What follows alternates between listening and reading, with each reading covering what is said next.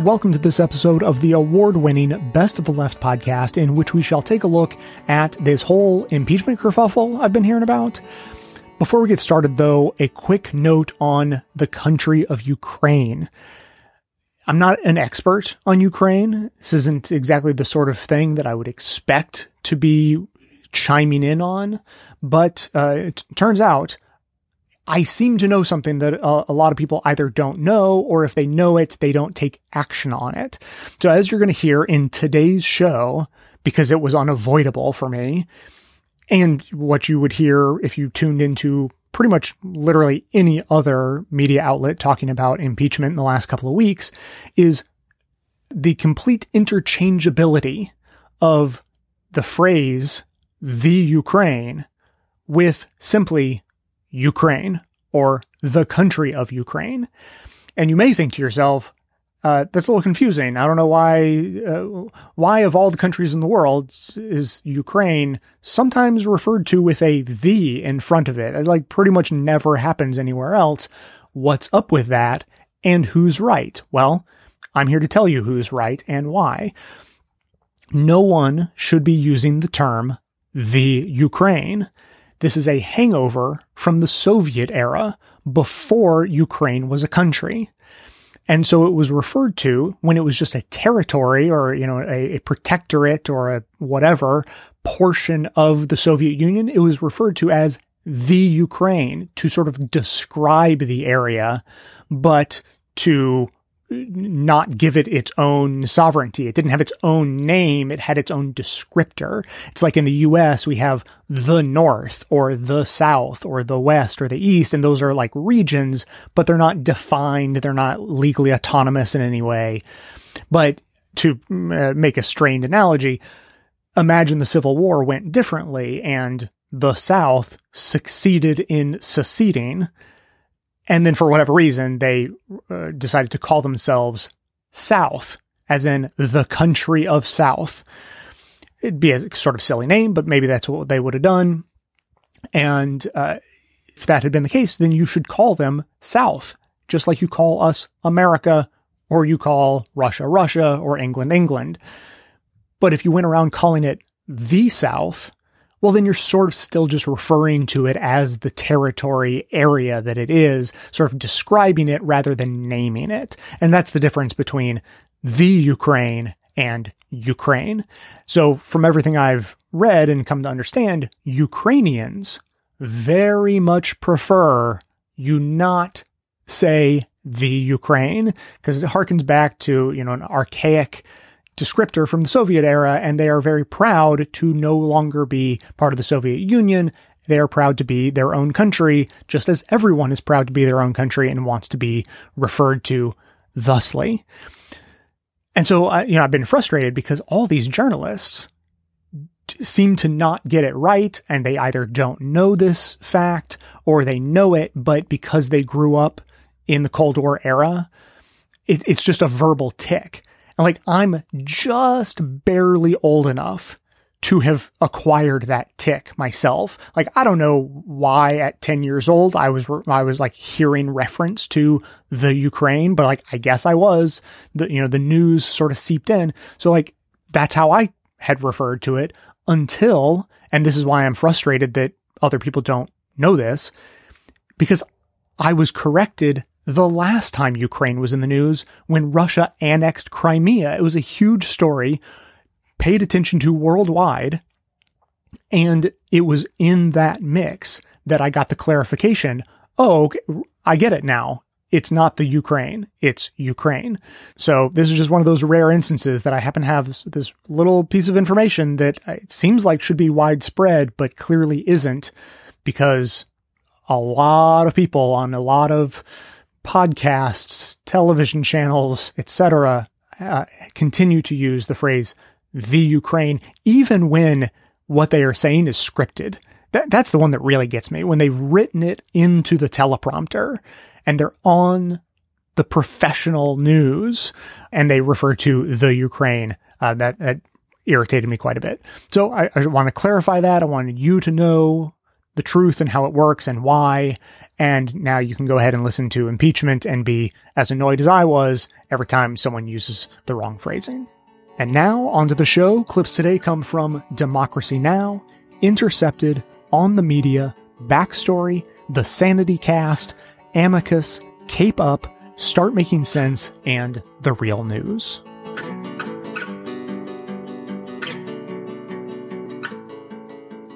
We begin today's show in Washington, D.C., where more than 90% of House Democrats now support the impeachment of President Trump for pushing the president of Ukraine to investigate Democratic presidential candidate, his rival, Joe Biden, and his son, Hunter. On Thursday, a declassified version of a complaint by an anonymous whistleblower was released.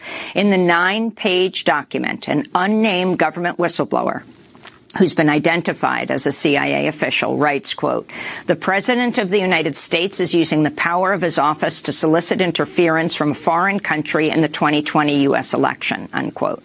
The complaint also revealed details about how the White House attempted to lock down all records of Trump's phone conversation with the Ukrainian President Volodymyr Zelensky soon after it happened by moving a transcript of the call to a standalone computer system reserved for code word level intelligence information. The whistleblower wrote in his complaint, quote, "According to White House officials I spoke with, this was not the first time under this administration that a presidential transcript was placed into this code word level system solely for the purpose of protecting politically sensitive rather than national security sensitive information," unquote. On Thursday, House Speaker Nancy Pelosi accused the Trump administration of a cover-up. There is actions that are cover up. Yeah, when you have a system of electronic storage for information that is specifically for national security purposes, and you have something that is self-serving to the president politically, and decide you might not want people to know, and you hide it someplace else, that's a cover up. Meanwhile, President Trump lashed out at the whistleblower and White House officials who spoke to him. During remarks at a closed-door gathering of diplomats on the sidelines of the United Nations General Assembly in New York, Trump compared the whistleblower to a treasonous spy. Audio of his remarks was leaked to the Los Angeles Times. Who's the person who gave the whistleblower the information? Because that's close to a spy. You know what we used to do in the old days when we were smart, with spies and treason? We used to handle it a little differently than we do now. Trump also called reporters scum and animals.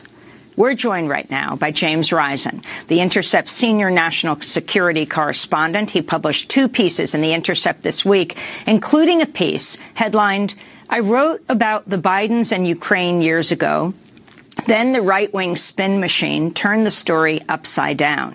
James Risen is a former New York Times reporter. He was pursued by both the Bush and then Obama administrations as part of a 6-year leak investigation into his book State of War, The Secret History of the CIA and the Bush administration. So, Jim Risen, we have a lot to talk about here. First, can you talk about the revelations in Washington, the significance of this whistleblower coming forward, even the director of national intelligence saying that he did the appropriate thing, the whistleblower, moving within the system, filing his complaint. Explain everything that's happened so far. Yeah, well, there is a lot to cover. I think, to me, this just shows, as I wrote yesterday, that Trump is a habitual criminal. This phone call with the Ukrainian president happened the day after Robert Mueller testified before Congress, basically wrapping up the Mueller investigation. So he starts in with the Ukraine attempting to get the Ukraine to interfere in the U.S. 2020 election the day after Mueller completes his presence on the stage in terms of his investigation of the 2016 Russian interference. So I think we have to step back and realize that this Ukrainian story is part of this larger picture of Trump constantly breaking the law, violating the norms of society, and trying to use his power to damage and his opponents and violate the Constitution. So I think if you look at it, I think one of the questions I now have is how many other countries has he done the same thing with that we don't know about yet? Tell us about what these allegations are, what Hunter Biden did in Ukraine, and then how it's been spun around. Sure. Yeah. I mean, one of this is a very odd experience for me to see this story that I wrote 4 years ago come back in this weird way. In 2015, while Biden was vice president, I wrote about how he had just gone to the Ukraine to as sending a message really from the United States government and from other governments that the Ukraine had to crack down on corruption. And in particular, there was the prosecutor general of the Ukraine who had been refusing to do anything about major corruption cases in the Ukraine.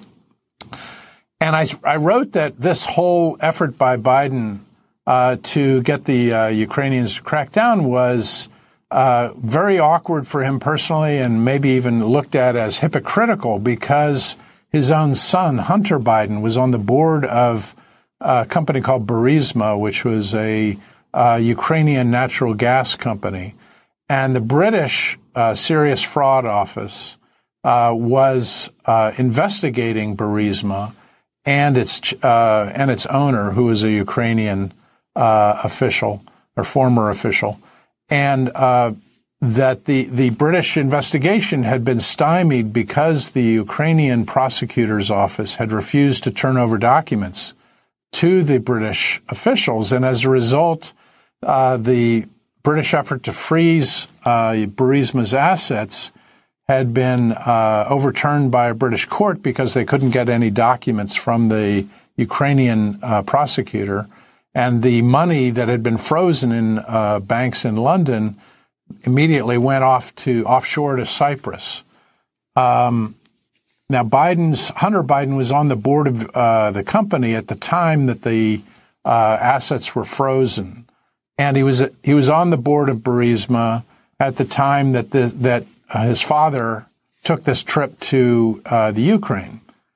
But Joe Biden went there and said, "You've got to get rid of this prosecutor, and you've got to crack down on corruption." The significance of his trip was that it was backed up by the whole Western world. There were several large Western countries that were demanding that the Ukraine fire this prosecutor and and crack down on corruption.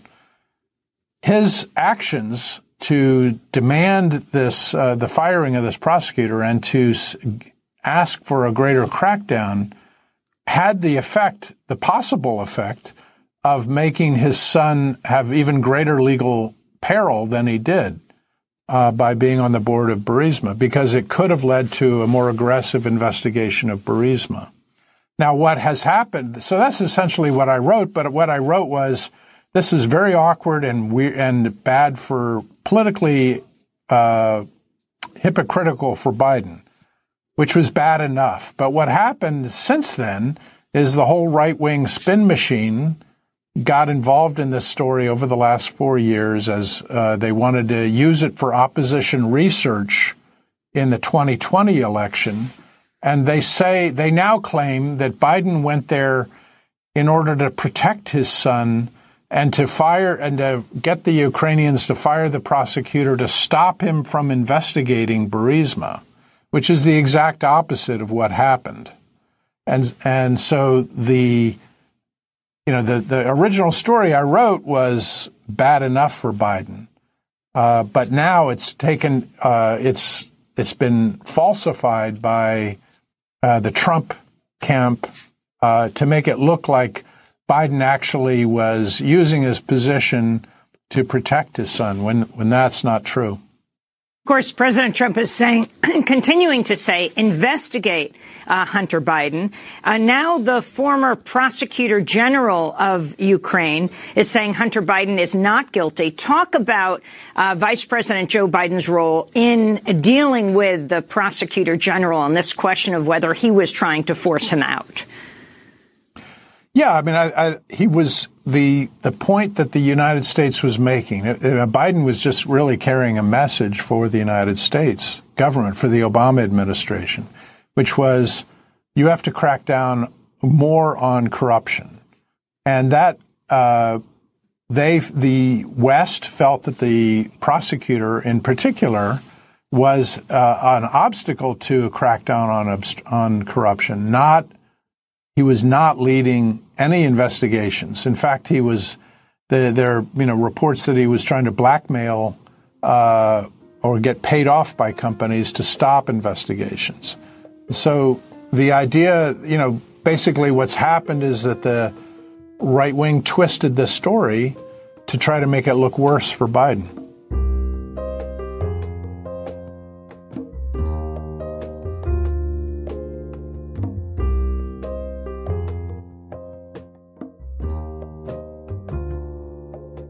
Let's start in February 2014.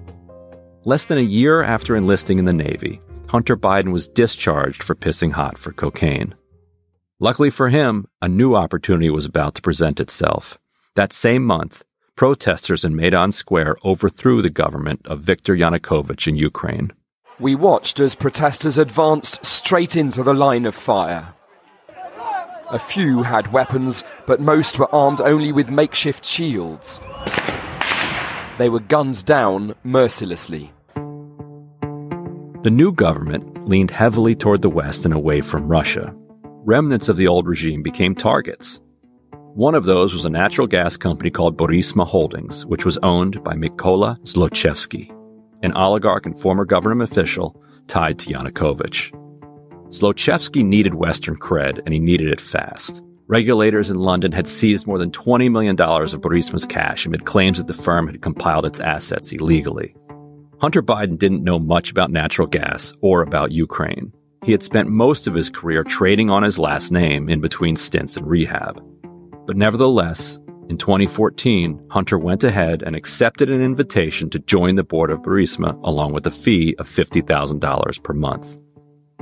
The Republican story around Hunter's business with Burisma in Ukraine today is that Joe Biden would later go to Ukraine to help his son Hunter, to help Burisma escape the justice of an investigation by the Ukrainian prosecutor general Viktor Shokin.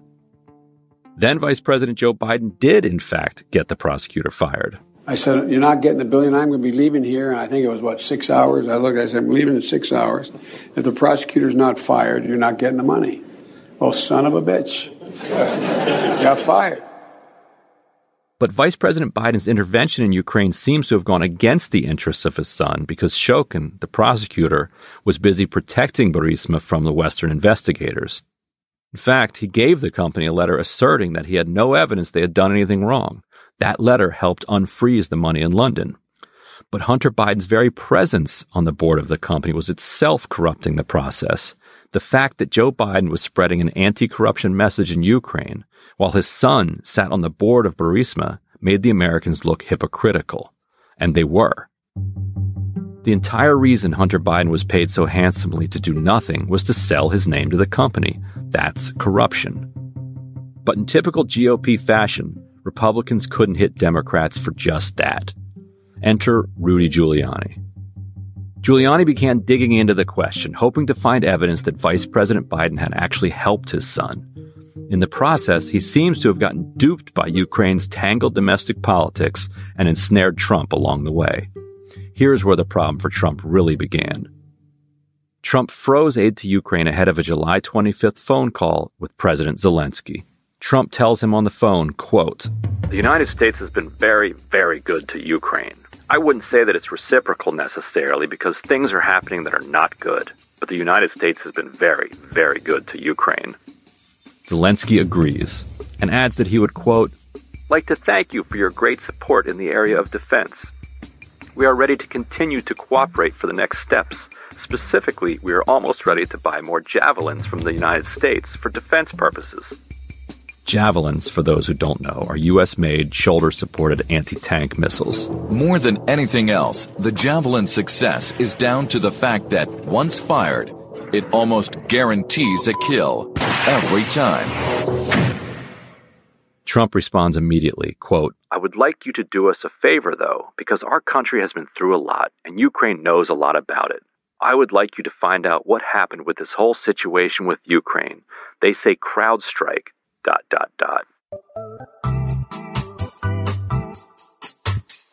Donald Trump, when speaking with the president of Ukraine, Zelensky, mentioned CrowdStrike. CrowdStrike, very bad group. That's why Trump told the president of Ukraine to dig into CrowdStrike. Everybody thinks Trump's an idiot.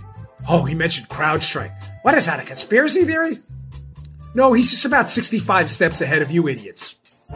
CrowdStrike is a reference to an idea circulating in right-wing circles that Ukraine was somehow linked to the hack of the Democratic National Committee in 2016. The thinking goes that by pinning it on hackers in Ukraine, it means that it couldn't have been done by Russia. Zelensky tells him he's happy to meet with Giuliani and that, quote, "I guarantee as the president of Ukraine that all the investigations will be done openly and candidly. That I can assure you." Trump continues, quote, "The other thing, there's a lot of talk about Biden's son, that Biden stopped the prosecution, and a lot of people want to find out about that. So whatever you can do with the attorney general would be great. Biden went around bragging that he stopped the prosecution, so if you can look into it." Trump tells Zelensky, quote, "I will have Mr. Giuliani give you a call, and I am also going to have Attorney General Barr call, and we will get to the bottom of it. I'm sure you will figure it out." After the call ended, administration officials, recognizing what had just happened, ordered that it not be distributed as normal, and instead was stuffed into a closed-off classified network.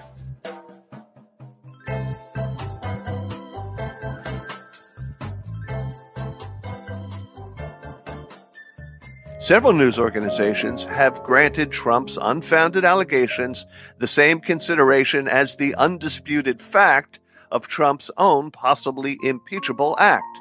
The Biden story, Fellows wrote, has become the, quote, patient zero of the next false equivalency epidemic.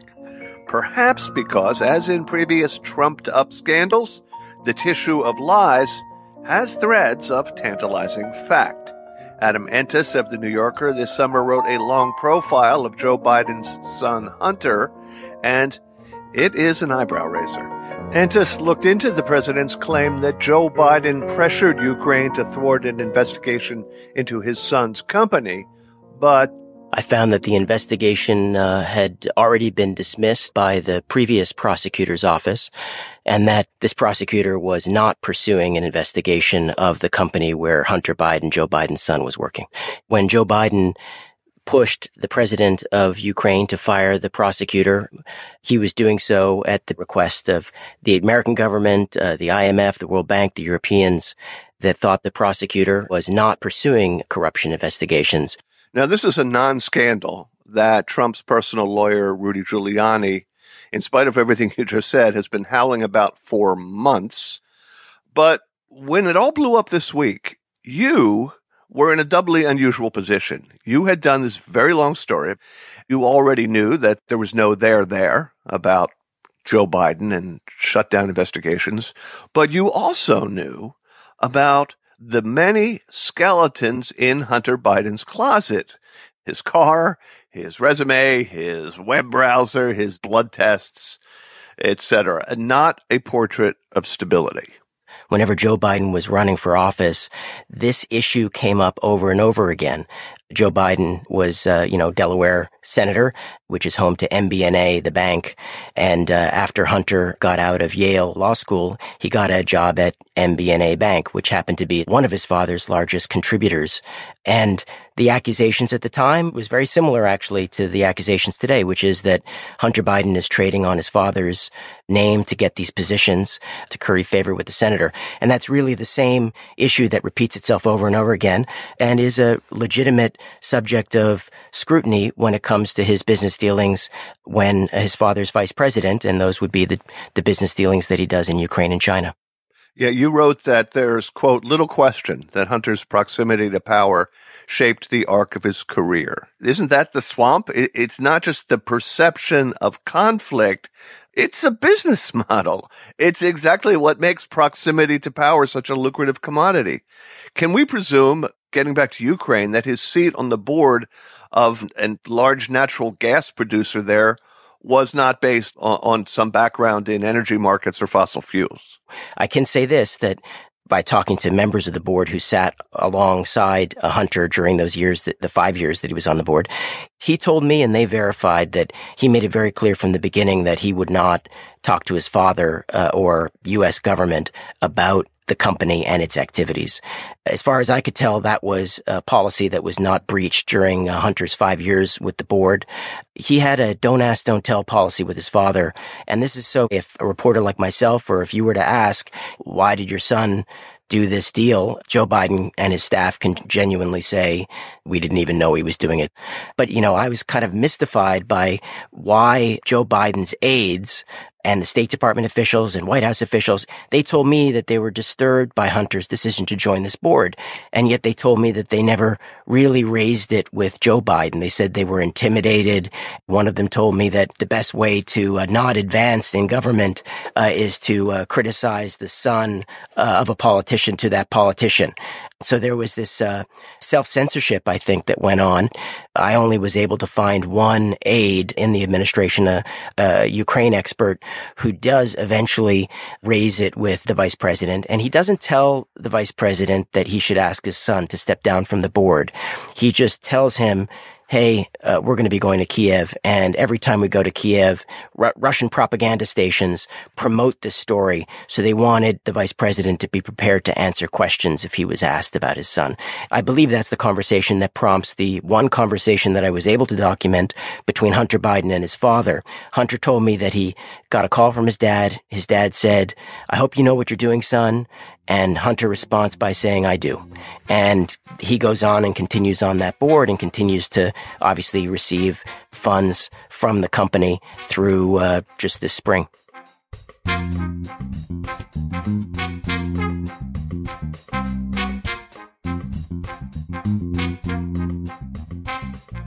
If your head is spinning right now, know that you're not alone. There's a lot going on, and there's a lot of talk about impeachment in U.S. history, which is why we wanted to do what we do best, offer some historical perspective. So think of this episode as a kind of emergency roundtable on impeachment in the past, present, and possibly future of American history. Why don't we go back, Joanne, to the very beginning, to the founders and the Constitution? What do they have to say about impeachment when they first drafted the Constitution? Right. In this case, the most important thing to remember is that one of the main concerns of the framers was the channeling of power. And the Constitution really is a system of checks and balances about where power can go. And one form of power that they were really concerned about, and it's not surprising given that they had just won a revolution in which they'd revolted against a monarch that they felt was misusing power, was executive power. They were very worried about executive power. So they were certainly very concerned about having some sort of way to rein it in. And that's where the basic idea of impeachment comes from. And it's also partly why that process is divided between the House, which can bring charges essentially of impeachment, and the Senate, which acts as a jury. It's both houses of Congress.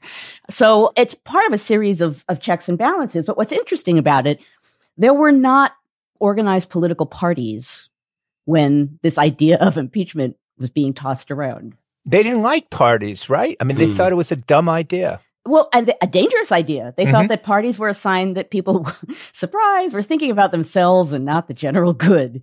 So beginning years of the government, when it looked like parties were forming, that was a sort of alarm bell moment in the founding era. People thought, oh no, the whole thing's going down. We're forming political parties.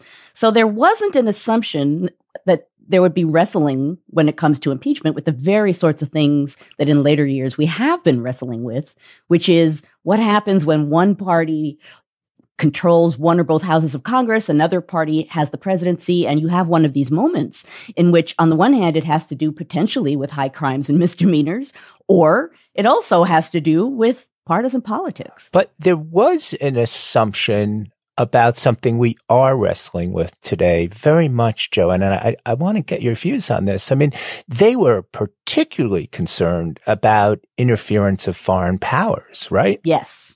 So if you project yourself back to that time period, we were so new and powerless, and there were these major empires around the world with these imperious monarchs. So we didn't have power. And as a republic rather than a monarchy, what we were doing in the United States was experimental. So absolutely, there was fear all the time about, on the one hand, how foreign nations might interfere by messing with the popular part of politics. They could get the people riled up about something, or that a president and a foreign power might find themselves entangled in some way, deliberately or otherwise, and that one or the other of those things essentially could take control of the American politics and, in a sense, worst of all, the American electoral process. So obviously the founders are very good at thinking about process in a whole host of ways. And in the case of impeachment, I wonder what the process actually was as outlined by them. Well, right. I mean, they did look across the ocean at England, which had its own sort of version of impeachment, usually applied to the king's ministers, not to the king himself.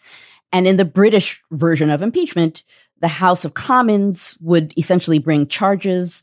The House of Lords would act as a kind of jury and decide on the whole issue of impeachment. Now, the difference in England, if you're impeached, it's essentially a criminal charge. In the United States, the decision was, if you're fully impeached and the decision goes against you, you're removed from office and you can't hold public office again. So it's not a criminal charge in the United States as it was conceived at the time, but that touches on another issue, and that is very deliberately the account of what the crimes are that a president can do that merit impeachment are very general. They're very broad. Right. Tell us about the first time that all of this was really put into action big time with Andrew Johnson. Right. And there are some interesting similarities between the impeachment of Andrew Johnson in 1868 and the present. This was during the moment of Reconstruction. There were what at the time would have been known as radical Republicans in Congress who were actively and aggressively trying to work towards Reconstruction. Johnson, as president, became president after the assassination of Lincoln, was basically in one way or another soft on the South, soft on the former Confederacy.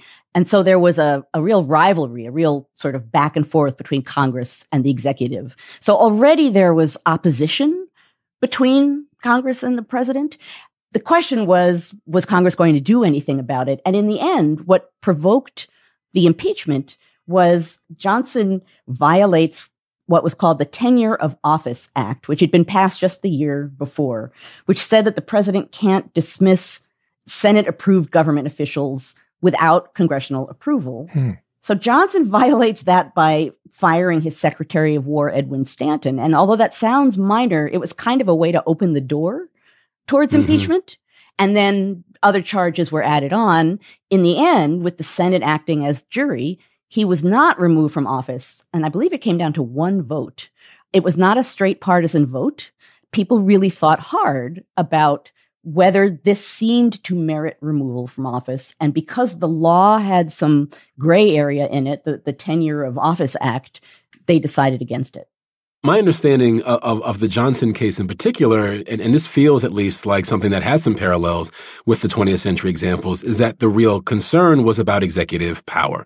And that's not a partisan question, but it is one about the separation of powers and Congress really trying after the Civil War to be clear about the people still being largely in charge of how the government functions. And so to the point about embarrassing a chief executive, I think part of that energy and use of the impeachment power was about reminding, in some ways, the entire political system that the Congress is the broadest base of the political system and has like the broadest powers relative to how the other two branches function.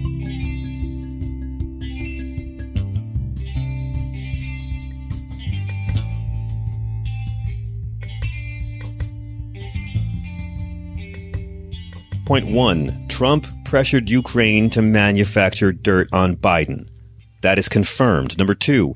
Military aid to Ukraine was held up for unknown reasons. That is confirmed. Number 3, call records were hidden in a classified system and covered up.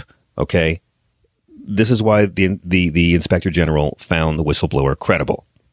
Now, let's go through it. Number 4.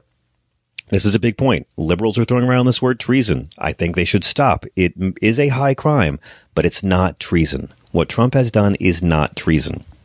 It might be treasonous, but it's not treason. Treason means working with the enemy of the United States against the U.S. He wasn't doing that. The Ukraine is not our enemy. They might be our new BFF. And I say this not to take the fun away from saying treason, but we're going to have to get our language really right when we debate our right-wing loved ones. Number 5, a majority of Americans, 55%, now say an impeachment inquiry into Trump is necessary. 42% say he should be impeached immediately. Only 36% say he should not be impeached. 22% say it's too soon to tell. Obviously, these numbers are much higher with Democrats. The point is interesting. Nancy Pelosi, for months and months and months, was getting so much abuse for holding back on moving forward with impeachment. She had a couple of red lines. One was it had to be bipartisan, which it briefly was with Justin Amash when he left the GOP, but then he became an independent, so that's gone. Her other one was it has to have the support of the majority of Americans, and it didn't until she caved. And isn't that interesting? As soon as Speaker Pelosi got behind an impeachment inquiry, boom, the approval rate shot up. Keep that in mind for the next couple of months. Number 6, as it stands now, 224 Democrats in the House support impeachment, with 12 undecided. Justin Amash, the independent, is with the Democrats. 143 Republicans have said they will vote against it, and 35 Republican senators would vote for an inquiry if the vote were anonymous, in case you're doing a census of cowards. Number 7, Mitch McConnell. All comes down to this guy, right? If you were thinking he might try to Merrick Garland this thing away, he told NPR last March, which translated means if impeachment were to happen, the Senate has no choice. If the House were to act, the Senate immediately goes into a trial. Now, that's interesting because he could still call a vote on a motion to dismiss, which would eventually amount to a vote to acquit Trump of wrongdoing. And don't be surprised if he doesn't. But he's on the record as saying the Senate immediately goes to trial. And I got to think, even though the senators on the GOP side have only said they would vote against him if it was anonymous, there's got to be at least 10 who'd be willing to remove this president because they'd rather get a fat book deal than be reelected. Number 8, here's the most important thing for me. Nancy Pelosi is not setting up an impeachment committee. She's using 6 different committees: Judiciary, Oversight, Intel, Ways and Means, Financial Services Committee, and Foreign Affairs, and more or less telling them, give me everything you got, because it would be such a mistake if the Democrats focused narrowly on just this instance with the whistleblower and Ukraine. This man is unfit for office in many, many ways. Congress has to draw the public attention to Trump's failures to uphold his responsibilities as president, which means they got to throw everything at the wall here, and I hope they will. They could do up to 15 or 20 different counts. I mean, you got 10 counts of obstruction from the Mueller report alone. Those can be impeached tomorrow. They're written up, ready to prosecute. But you've also got the campaign finance violations with Stormy Daniels. You've also got, of course, the wire fraud, money fraud, bank fraud, Trump's taxes, the emoluments clause violations. You get the idea. This cannot be limited to just criminal instances and this one story. Number 9, impeachment's important because it can help the public. It'll build public awareness of what our Constitution is, what norms are. It can set the stage for an eventual removal for Trump's high crimes. But even if he's not removed, it still has to happen. If for nothing else, to keep this man and his administration in check and to let future generations know we tried to do something. It's going to be so important when we talk about this with our right-wing loved ones that we speak in plain language and we don't drag it into politics, okay? They have to just directly reference the constitutional provisions they think Trump violated. And most importantly, we can't drag the political differences into it. Even if you don't like what Trump does and the stealing children and the economic record and the trickle down, that's not going to be on trial. Only threats to our system should ever be mentioned in talking about impeachment. It's a really important detail.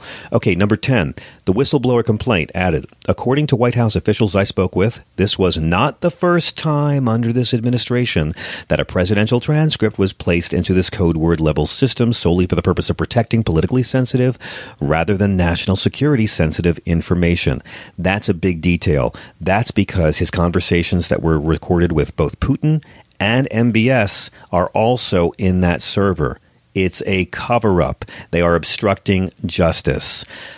Number 11, the pushback. And man, they are doing it. Rudy Giuliani completely steamrolled George Stephanopoulos on ABC over the weekend. You've got to see it to believe it. He took over the entire hour. Rudy is willing to look like a doddering old coot and just toss out conspiracy theories about Hunter Biden wearing white after Labor Day for 20 minutes.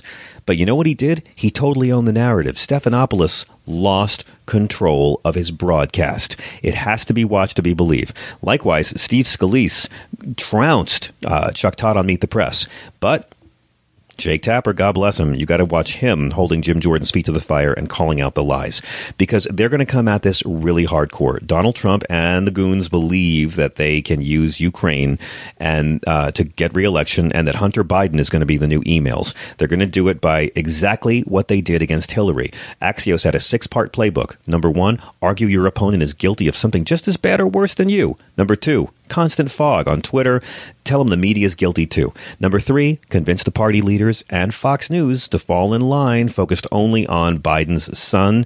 Number 4, demand documents and demand testimony, and to keep demanding irrelevant things just to foster an everybody's dirty and hiding something atmosphere. Again, it's exactly what they did with Hillary's emails. Number 5, stymie anyone who's on your side, who's thinking of dissenting like they did to Romney. And finally, bet that your own standing, while not getting better, won't get worse. And Biden is going to be trying to fight back and not let Trump pin him in a corner. The other Democrats are going to be wondering, how hard do we run against Trump and how hard do we run against Biden? Biden already put out a statement saying Congress has to do its thing. I think Biden shouldn't worry about going after Trump on policies. Biden needs to say, well, let's talk about your kids' business dealing. And Biden should just pull a Trump and make this all about Ivanka's trademarks China has granted and all the international business dealings of Trump's 2 eldest sons, Fredo and Shemp. Okay, back to the list. Number 12. Carl Bernstein said it. Hunter Biden is a legitimate story to be looked at in terms of his role in this Ukrainian gas company. But if anyone has a history of terrible conflict of interest by his children, it is this president of the U.S. And we ought to be looking at all these questions about the children of presidents and VPs. So kids are on the menu. Carl Bernstein says so. And yeah, I recommend when you're debating with your loved ones, say, I think Hunter Biden should be investigated. And I think Trump's kids should, and everything Trump has done. Don't you? Number 13, stop asking what happened to Lindsey Graham. Stop it. I'm so sick of liberals and moderates and celebrities saying, I don't understand. He impeached Bill Clinton for nothing, for just lying to hide an affair. And now he's defending high crimes. Nothing happened to Lindsey Graham. Lindsey Graham has not changed. He's the same guy he's always been. He said and did anything for donors and votes 2 years ago. He's going to say and do anything for donors and votes now. Lindsey Graham's absence of integrity has never wavered. It has always been straight. Number 14, the good news, Giuliani. Come on, smile about this. As of this recording, he just got subpoenaed. The man is working for free, and he is worth every penny. I find it delightful. Rudy once bragged that he chased all the peep shows out of Times Square, and now he's an old guy who can't stop exposing himself in public. 15. Paul Ryan, according to Vanity Fair, is on the board of Fox, as we know, and he's advising Lachlan Murdoch that Fox News has to put some space between them and Trump. And even Hannity is privately saying that the Ukraine scandal is really bad. This is hilarious for many reasons. Paul Ryan finally feels like he can do something about Trump, but he couldn't when he was Speaker of the House. I apologize to all the invertebrates for all the times I called him spineless. And Hannity says this is really bad. Well, can someone please tell Hannity that now that you're woke, there were never any WMDs, and Bush's economic plans didn't work, and Obama's birth certificate was never a controversy, and Sarah Palin was never qualified, and George Zimmerman was always a racist murderer. Okay, we're almost done. Again, these are the top 20 points to keep in mind. And number 16, and this is Fox News. Fox News has learned the Pentagon, State Department, and National Security Council were unanimous in supporting the aid to Ukraine, and that Trump acted alone in withholding the aid over the summer. Fox News. Save that one from your racist uncle. Number 17. Ex-George W. Bush White House National Security Advisor Corey Shockey, who said whistleblower's account seems convincing that the president was using our foreign policy to blackmail a foreign country into assisting his reelection. Beyond the pale, I believe the president's conduct merits impeachment. There are Republicans out there saying this. Their talking points matter more than any Democrats. Number 18, just keep an eye out for the subpoenas. Mike Pence, Bill Barr, Mike Pompeo, acting DNI Joseph McGuire and Giuliani, and of course, U.S. Special Representative Kurt Volker, who just quit a couple days ago. I swear to God, man, if Thanos had hired Rudy Giuliani to be his lawyer, the Avengers could have just stayed home and he would have destroyed himself in minutes. Okay, almost done. Number 19. Keep this in mind. It was July 16th, 2018, Helsinki, that Trump reiterated that he took Putin's word over all American intel while he was betraying the United States. Now we learn in 2017 in the Oval Office that not only did Trump acknowledge that he knew Russia meddled, he told the Russians in the Oval Office he didn't mind it. That was in 2017. And in 2018 came Helsinki, when Trump said, Putin said he didn't do it. I see no reason not to believe him. Throw this in the faces of every right-wing loved one who says no collusion. Finally, number 20, the most important fact. Trump does not need to have broken the law to be impeached. That's major. You can impeach someone even if they haven't broken a law. More facts are coming by the hour. Comb over Caligula is using it. But again, Trump has solicited help from a foreign government to aid in his election 2 times, and both times he tried to cover it up. He's not a president. He's history's IQ test for America.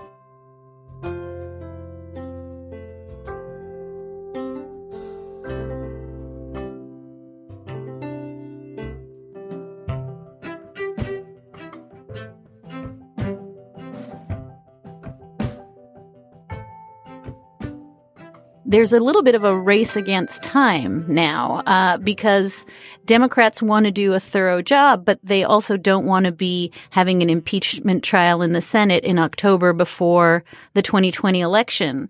And so I think that has sparked some real internal debate within the members of the House about whether it makes sense to look at all of the impeachable offenses, including obstruction of justice episodes that were flagged in the Mueller report, the emoluments violations, or does it just make sense to narrow the scope of this inquiry into these recent this week developments where we have a whistleblower in the intelligence community divulging details about a July phone call between President Trump and the president of Ukraine, in which it seems as though Trump conditioned the delivery of a reported $400 million in military aid on getting a, quote, favor back, which would be Ukraine reopening investigations into the Bidens.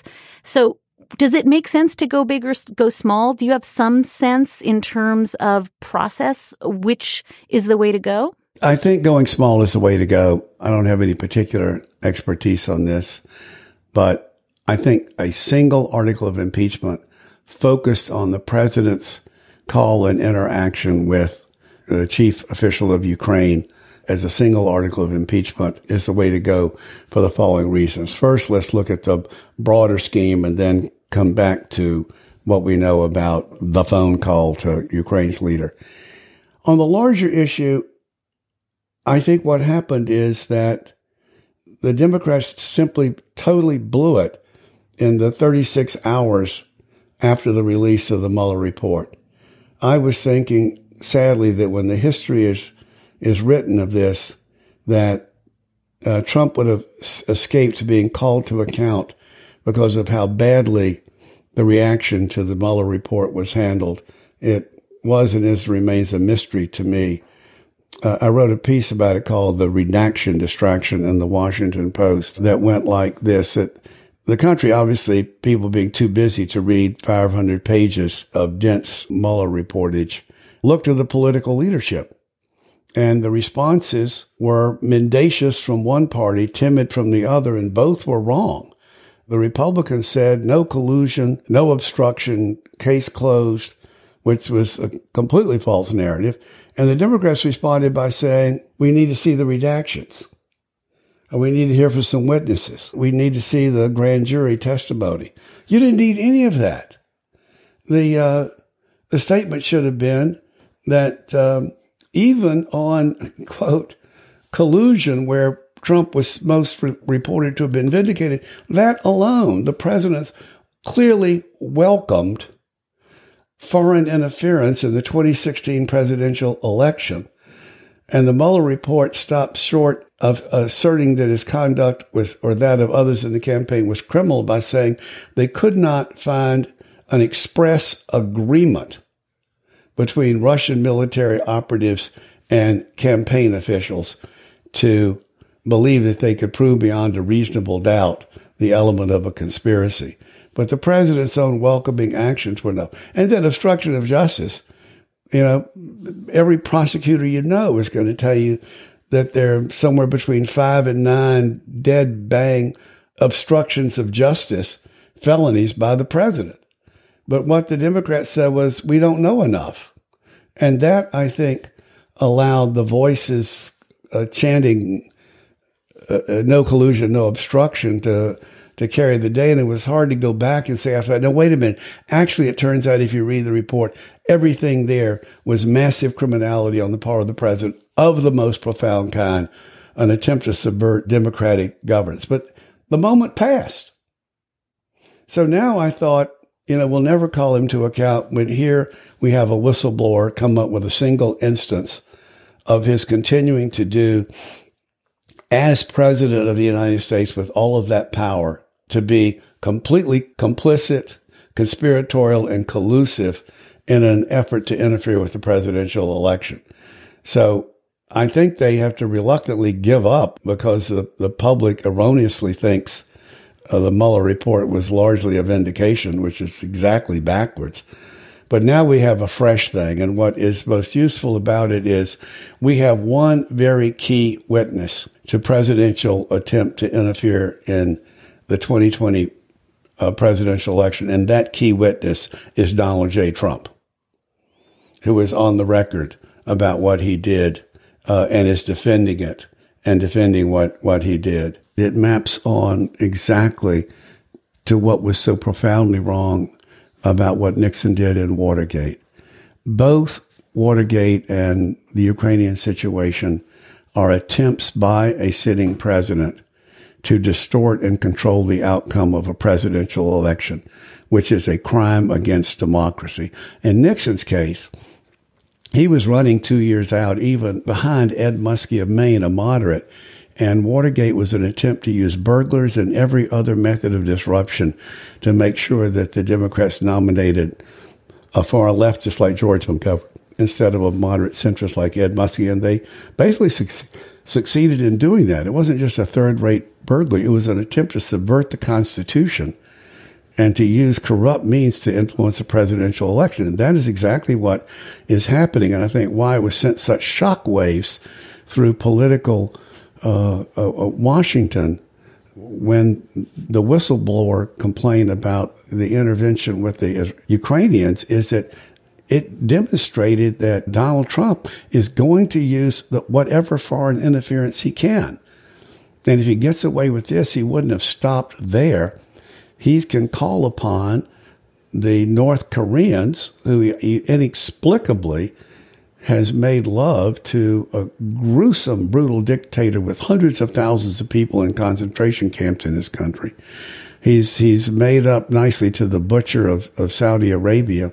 And so that he was going to go all out to use corrupt means to influence the 2020 presidential election in a way that is going to be much more serious than what Nixon did to try to influence the 1972 presidential election. That has to be the answer to people who are saying, oh, can't we just not do the impeachment? Can't we just wallop Trump by 10 million votes in 2020? Why do we have to do this in an impeachment process? Can't we just do it at the ballot box? And what you're saying is, no, because he's broken the ballot box. That doesn't work anymore. The idea that we would count on winning while we stood back and Congress and the Democratic leadership in the House took no action.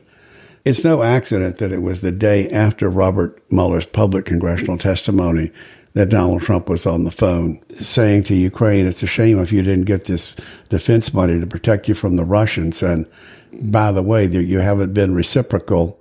And here's the favor I need. You need to open an investigation where there was nothing to investigate. Look, I mean, it means that they were going to expose the Democratic nominee if he keeps this up using foreign sources of highly sophisticated. The North Koreans put all of their money into their cyber capacity. They were going to make sure that the Trump people, they're running against a felon of some kind by making it up with foreign help. That's when everybody realized they had no choice but to proceed.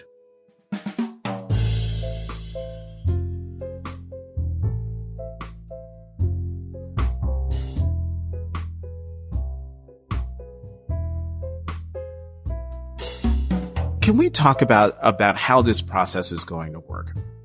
Your former colleague, who's now a colleague of mine at the paper, former Congresswoman Donna Edwards, had an op-ed in the paper where she basically says that the idea of having 6 separate committees doing this work is bananas. And what she says is that it should be one chairman, one lawyer asking questions. Do you agree? Well, I think she does not really understand what is being done and how it's being done. It is not 6 separate committees doing this work. It is 6 committees who have been involved in investigations for some period of time, who are going to put all of their information on the table with the speaker and come out with the articles of impeachment that will be turned over to the Judiciary Committee. And then the Judiciary Committee will do what the Constitution says they should do. They're the ones who will go through the articles of impeachment and vote on it and decide, whether or not it should be voted out of their committee. Okay. So, yes. So the impeachment 6 committees come together, put all the stuff on the table with the speaker, and then the proposed resolution goes to the chairman of the Judiciary Committee, which is Congressman Nadler of New York. That's right. Then is there are there hearings on those articles? Yes. Witnesses called in, and they do the work. Mm-hmm. The Judiciary Committee. Judiciary Committee does the work. That's right. And then it goes to a vote in the committee. And then goes to the floor. Then goes to the floor. And then it goes to the Senate. I mean, right now, the Democratic caucus has gone over the magic number of 218 of people who say in some form or another they would favor an impeachment of the president. How quickly is this going to happen? Because a lot of people think that because the 2020 election season is upon us, that it doesn't, how is this going to fit? How quickly is this process going to move? Well, we're all committed to moving this process very quickly. And the further away from the election it is, the better it is. Getting into the elections at the same time that you're doing the impeachment is confusing. And we don't want that kind of confusion. So we're going to move quickly. Quickly, meaning before Thanksgiving, before Halloween? Quickly. Quickly.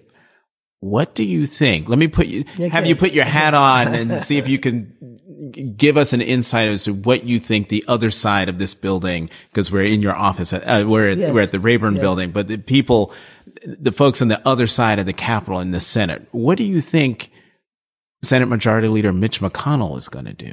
Well, here's what, and let me take you back through again all of the many hours and days I've had to think about this and why I resisted the thinking of so many who said to start impeachment proceedings is useless because the Senate will never, ever impeach the President of the United States. I've never believed that if you have concrete information, if you have connected the dots, if you have certain facts, that you cannot get members on the opposite side of the aisle and the Senate to change their minds. I just left the floor with a Republican member who whispered in my ear, "Don't stop. you go ahead and you get him. He said, do you remember who I am? You remember we walked together when we went to a rally after 9/11? He said, and I tell everybody, I have the greatest respect for you, and I understand what you're doing. You just keep doing it. You just keep doing what you're doing. I mean, that's incredible. But does it not make you want to scream that this Republican member won't go to the microphones and say that publicly? Of course, that's extremely frustrating and disappointing. But I think we are coming to a point where they're going to have to. Many of them are going to have to. Whether we're talking about Republicans in this House or we're talking about U.S. senators, I believe that this Ukraine scandal is a tipping point, and that many of them are going to have to live up to the facts that this president of the United States has disgraced us, that he has misused the office of the presidency, that he is corrupt, and that he's dangerous, and that they're going to have to move.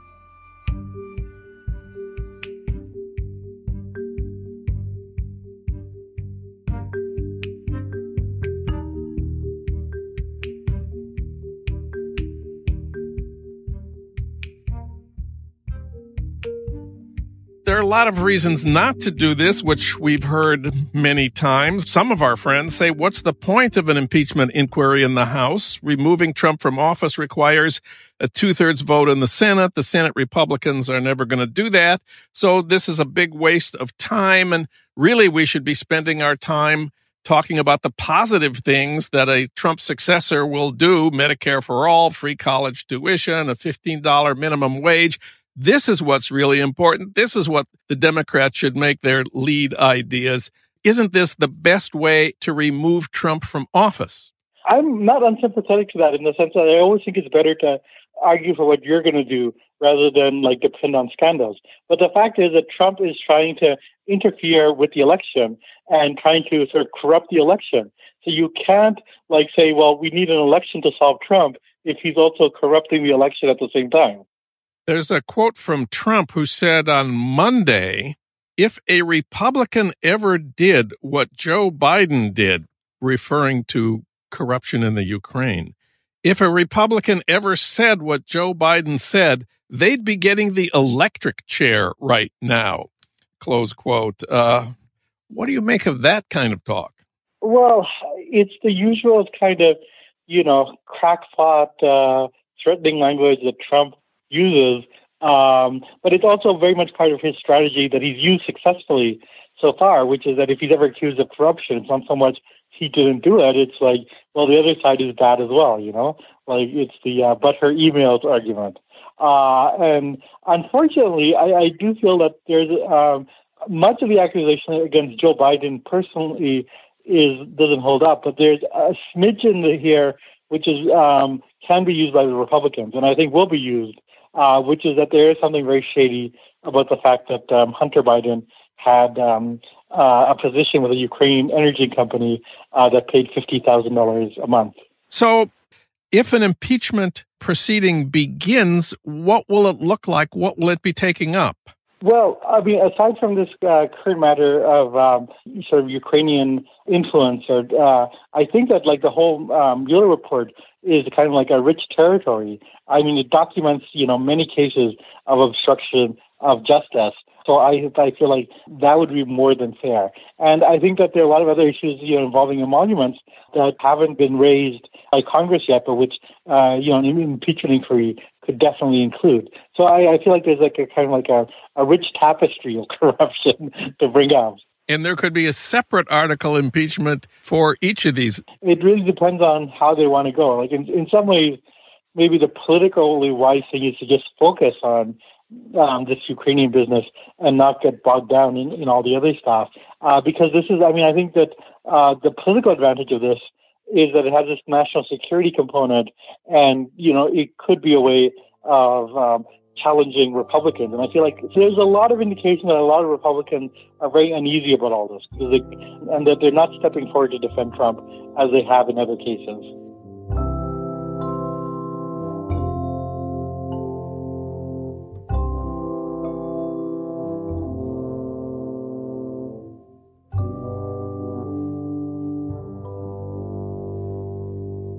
I don't understand. I really don't. As somebody who's written several books on impeachment and a lot about it over many years, I think I know the history, I would argue, as well as anyone. Certainly I've read all the Constitutional Convention notes, the core statements on it, looked at every impeachment throughout history. I don't know why we suddenly think, oh, this is so complicated. It's not. It's not complicated. But let's talk about that for a moment. I mean, because you do know the history, and you've written books and articles about the history. But let's talk about that for a second. So you look back in our history. So Andrew Johnson, that impeachment had to do with mostly the radical Republicans who really wanted Reconstruction to happen, and they went after Johnson. And it was a political act. I mean, he should have been impeached. He lost by 1 vote, so it didn't happen. And then you have the impeachment of Bill Clinton. That didn't happen either. I mean, that was clearly a partisan push.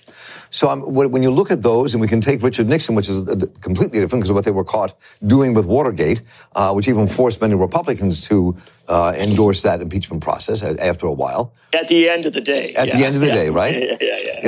Literally, yes, at the end of the day. But that still happened. So there's not been a president yet who's actually been removed from office because of an impeachment process. Other than Nixon, who resigned, doesn't go through it, right? So what does this come out at the end of the day if Republicans control the Senate, even though there could be a push in the House over these issues? Where do you see this going?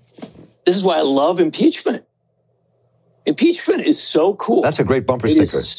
I love impeachment. It is so cool. It is so impressive. It is such a powerful tool that the impeachment is not done very often, but when it has been done, one president who was impeached decided not to run for re-election. Another president who's threatened with impeachment decided to quit rather than face the actual vote. If you go back into, proposals to impeach, like the proposal of House and Senate Republicans to impeach Harry Truman for seizing the steel plants in 1952, it didn't even get to introducing resolutions before you had everybody scrambling back from it. And again, in that case, Truman announcing very shortly thereafter that he wasn't going to run for re-election. The fact of the matter is, the genius of impeachment is impeachment, not the trial in the Senate. When a president is impeached, when a president is, in the political context, indicted for his or her wrongdoing, it is at that point that, the accountability bell goes off. Now, the Senate may, as it has in judicial impeachments and some other ones along the way, the Senate may actually take it to trial and remove the person. That could happen. But even if it does not, the reality of it, the reality that the Congress of the United States has put this marker down, has tremendous meaning, tremendous power. It always has throughout history. There's simply no question of it. And what I would suggest to you is that if the House impeaches Donald Trump, tremendous pressure will be put on the Senate. We will see what the Senate does. If the Senate chooses, as I expect, to defend Donald Trump, so be it. Then the process is done, but the impeachment is real, and we then move to the point where the American people get to weigh in, which is the most wonderful thing of all. You get to have an election in 2020. On one side, you've got Trump, his corruption, and the people who defended that corruption. On the other side, you've got people who challenge that corruption and propose to replace it. That's a better election than most.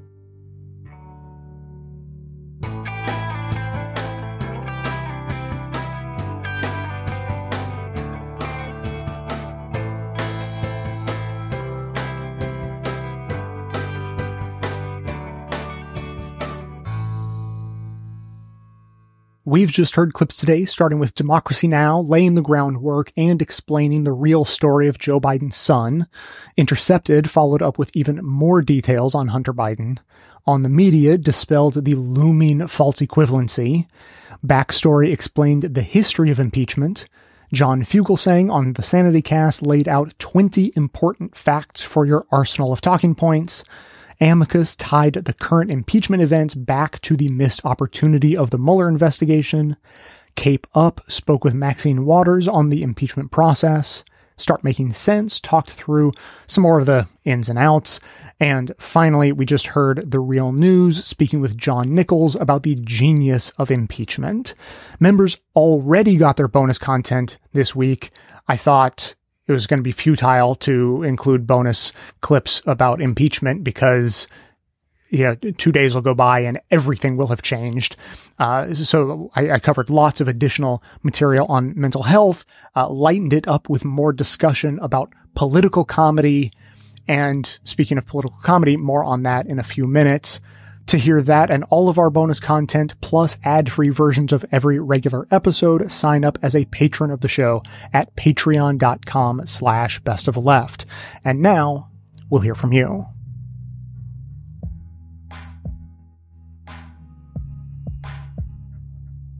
Hey Jay, it's Alan from Connecticut calling in regarding your September 11th edition, and actually the non-caller, the person who wrote you an email, and I wanted to first applaud the fact that they reached out, period, and I welcome them to send you more emails, because obviously I can't extend that olive branch, but this is about communication, and communication takes many forms, and somebody who maybe have lost their voice can't call in. So there's many reasons. So please, people of all areas, share your thoughts, regardless of whether they are in voice or not.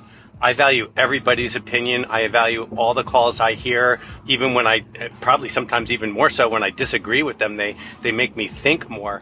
But thank you for sharing your letter and your story, and we would love, or I would love, to hear more of your opinions and so forth. So no shame, no embarrassment, no nothing. Just, it's about sharing your voices and having be heard. And I think this is a very safe place to do that, obviously, and I hope that other people will too. So keep up the good work, stay awesome, and stay not vocal, but sharing your thoughts and your feelings.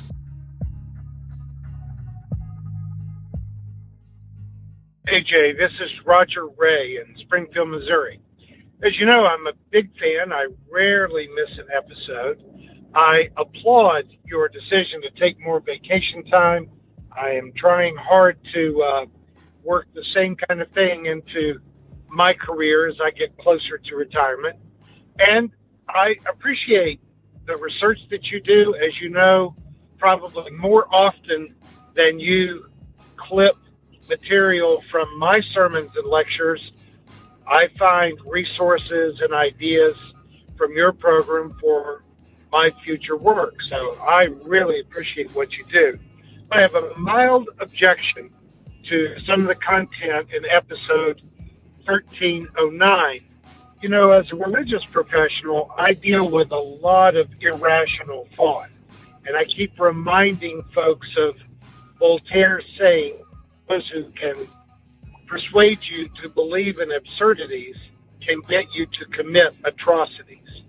It is very important when you're talking about matters of war and peace, matters of economy and addressing poverty, matters of climate science, that we deal with fact-based or evidence-based convictions. So one of the clips that you used was of someone that was saying, I'm an empath, which is not different from people declaring, I'm a psychic, or I'm a palm reader, or I do tarot cards. Even if what they are saying at that particular moment is important and fundamentally true, if the way that they are getting at the information is nothing but self-aggrandizing wish fulfillment, then it makes everything else that they say suspect. For example, the Church of Scientology is not incorrect to be suspicious about a lot of antidepressant and serotonin and psychotropic drugs. But what they offer as an alternative and their convictions about humans being from space aliens and what have you is baloney. The Mormon Church can be admired for their loving family values emphasis, but when you put that in a package with magic underwear and all kinds of other insane truth claims, then the conclusions that they reach about happy and joyful family life. So I just want to encourage you to avoid the kind of Marianne Williamson, if we all think about it together, we can push a hurricane offshore kind of thinking. And I know that will offend some people, but really, the stakes are too high to run the risk of placing our confidence in the hands of people that are not critical thinkers. Again, appreciate your work. Enjoy your vacation time. And I always look forward to the next episode.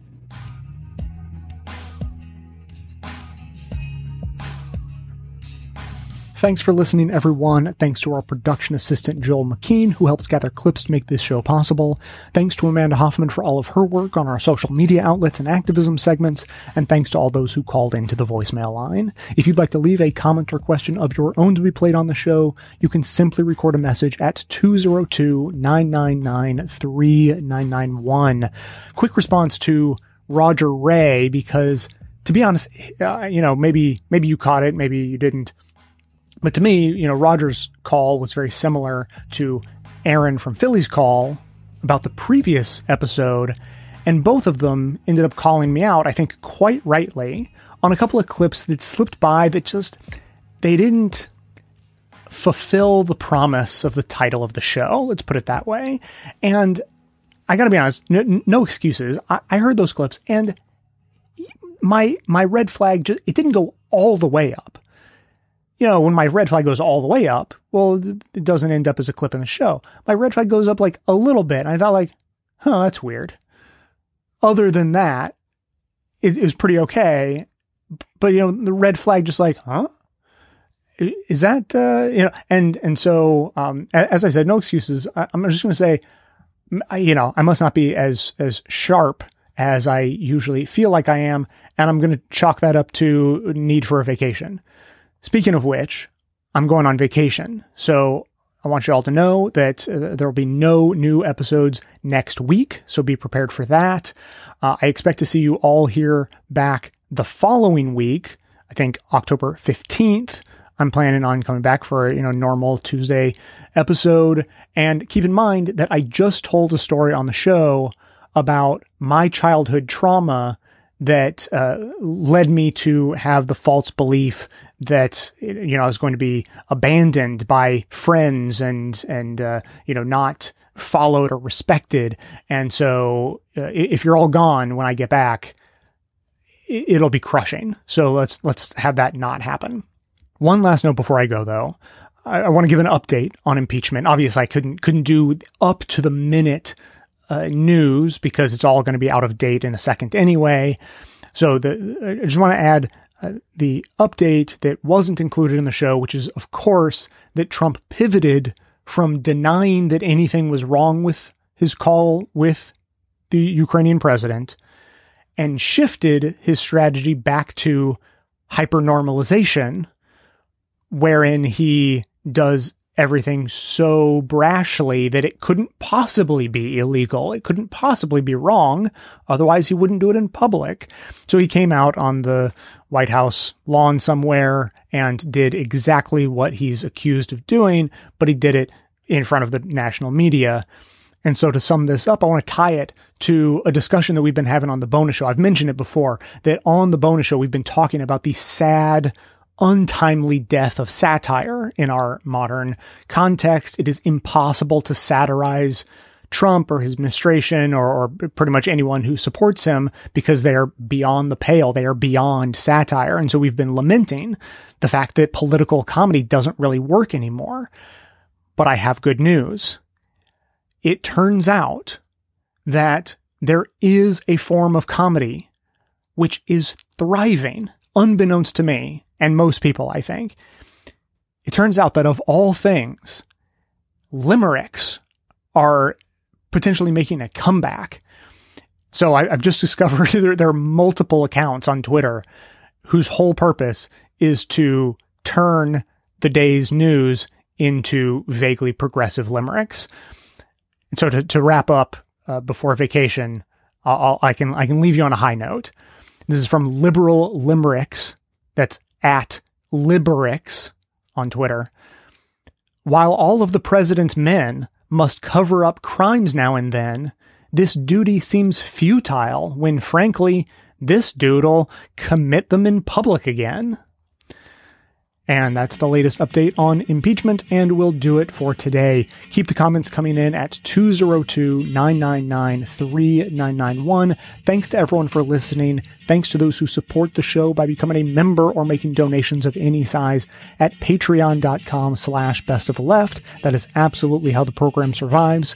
Of course, everyone can support the show just by telling everyone you know about it and leaving us glowing reviews on Apple Podcasts and Facebook to help others find the show. For details on the show itself, including links to all of the sources and music used in this and every episode, all that information can always be found in the show notes on the blog and likely right on the device you're using to listen. So, coming to you from far outside the conventional wisdom of Washington, D.C., my name is Jay, and this has been the Best of the Left podcast, coming to you every Tuesday and Friday, thanks entirely to the members and donors to the show from bestoftheleft.com.